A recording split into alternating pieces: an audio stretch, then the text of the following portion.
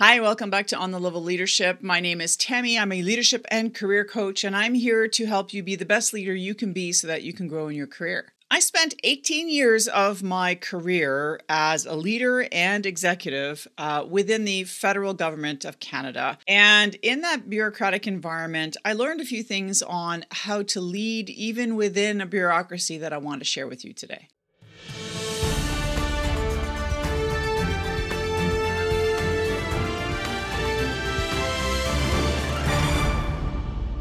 So welcome back, everybody. Good to have you here this week. So I spent about 18 years of my career in the federal civil service in Canada as a leader, so like manager, leader, executive, and kind of in that order.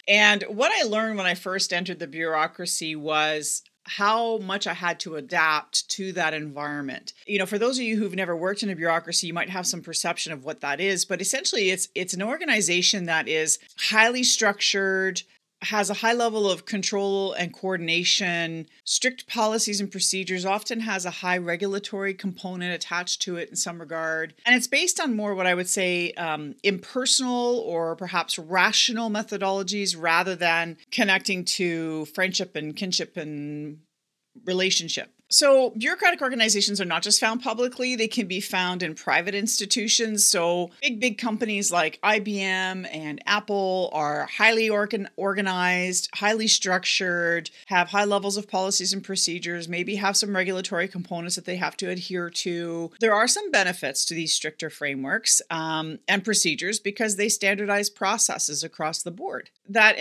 enabling of clarity of roles and responsibilities can actually make for a very stable work environment because everybody knows what their job is. So there's really three things that as a leader in an organization like the Government of Canada that I struggled with. The first thing was the lack of creativity and innovation or the ability to create and innovate. So although it's a core competency of leadership to, allow for innovation, to promote innovation and creativity, it's kind of an awkward dynamic because although it's a core competency of our leadership in the Government of Canada, the reality is that by definition, bureaucracies don't allow for this. They don't allow for it because it's all about risk aversion and controlling risk. And when you control risk, then you cannot be innovative because innovation, by its very definition, means that you're willing to assume some risk. So senior leaders will often find themselves very frustrated, but yet unwilling to shake the boat when it comes to innovation and creating change. The other item that I really struggled with was that I always seemed to be mired in HR processes because we had a high level of turnover where the morale was maybe low,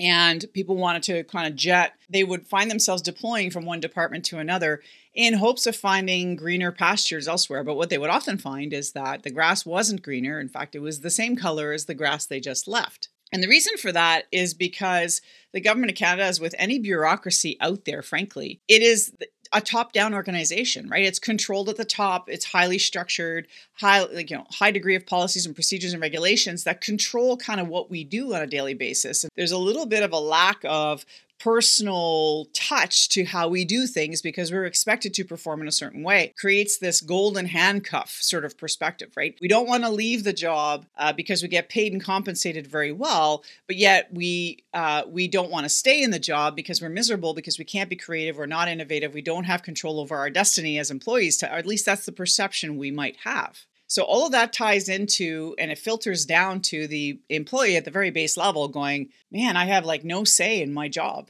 And that can cause extreme morale issues. And it can also create a bit of a toxicity sort of situation to develop. And I've seen it myself where I had colleagues complain to me about where they were working was very toxic, because when toxic leaders feel like they have no control over their jobs or have no control over their mandate, what often happens is they then assume control in places they think they have control, which is their employees, their direct reports. They do things like micromanage, for example, as a way of asserting themselves into the picture. The other major problem, like I sort of alluded to, is this constant HR turnstile and the inability to really performance manage people effectively. So I was always knee-deep in HR processes, which were in and of themselves arduous because they themselves were highly bureaucratic in nature. So when you're dealing with that, right, and then you have, let's say, an employee who's not an effective employee, who's struggling with their job, How we manage that in our highly unionized environment, as the Canadian government is, that can be really difficult because unlike in the private sector where you can just demote or fire somebody after some warning, the reality is that in a government setting, that often doesn't happen because we are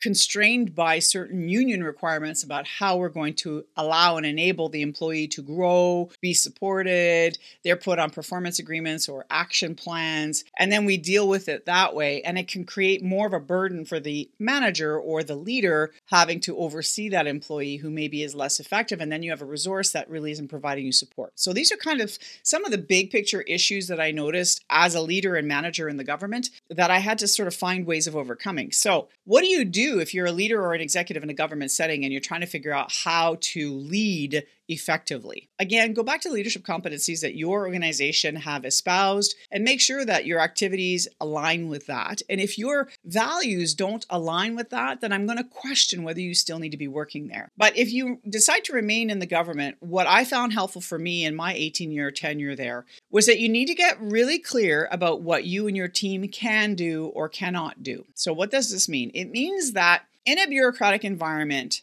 there are things you control, things you influence, and things you have absolutely no say in. It's really important that you get super clear on where your project, your activities, your tasks, your responsibilities sit in those three areas, those three buckets. It will help to provide some sanity to you and your team, knowing that you have some control over some things, you have influence on others, and there are things that you can't control that you're just going to have to find creative ways of implementing. An example of this is COVID. In COVID, we were pushed to really come up with new and innovative ways of doing things. This was a big stretch for the government of Canada because we were doing things that we had never done before. However, we still had to work within the constraints of the bureaucracy, the constraints of the rules within the government setting in terms of how we do procurement and how we hire people and how we vet people, etc., etc. Those rules still applied, which made it very arduous, and we had to come up with some creative ways of managing things. So as problems would come up, what I would often do is say to the team or the people I'm talking to is like, what do we control in this equation?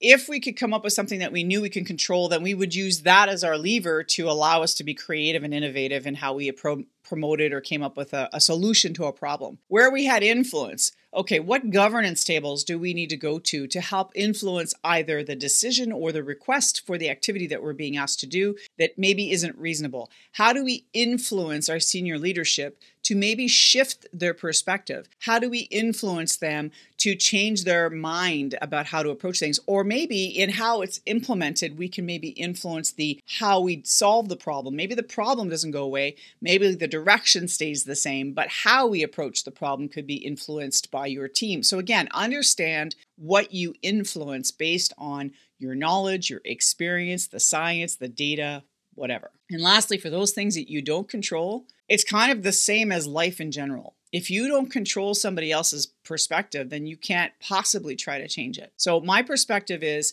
if you don't have control over something, you need to let go of the ownership of that issue and just look at ways of how to implement it. So in a bureaucratic government setting, unfortunately, what often happens is that, the politicians react to some situation or event, and then the bureaucracy within the government setting is then asked to implement this new mandate or the new direction. It can sometimes be troublesome as a government employee because you might not always agree with the way we're being asked to behave. However, that said though, ultimately your job as a public servant is to serve the public. And if the mandate of the voted member is that we are to move in a certain direction, then our job is to implement that. And sometimes when you don't have control over the certain direction, the best thing you can do is try to control or influence the how. So leading in a large or bureaucratic environment can be really challenging, but I want to encourage you to go ahead and still consider applying those positive leadership practices because you can make a big difference on yourself and on your team. And finally, if you need help with this,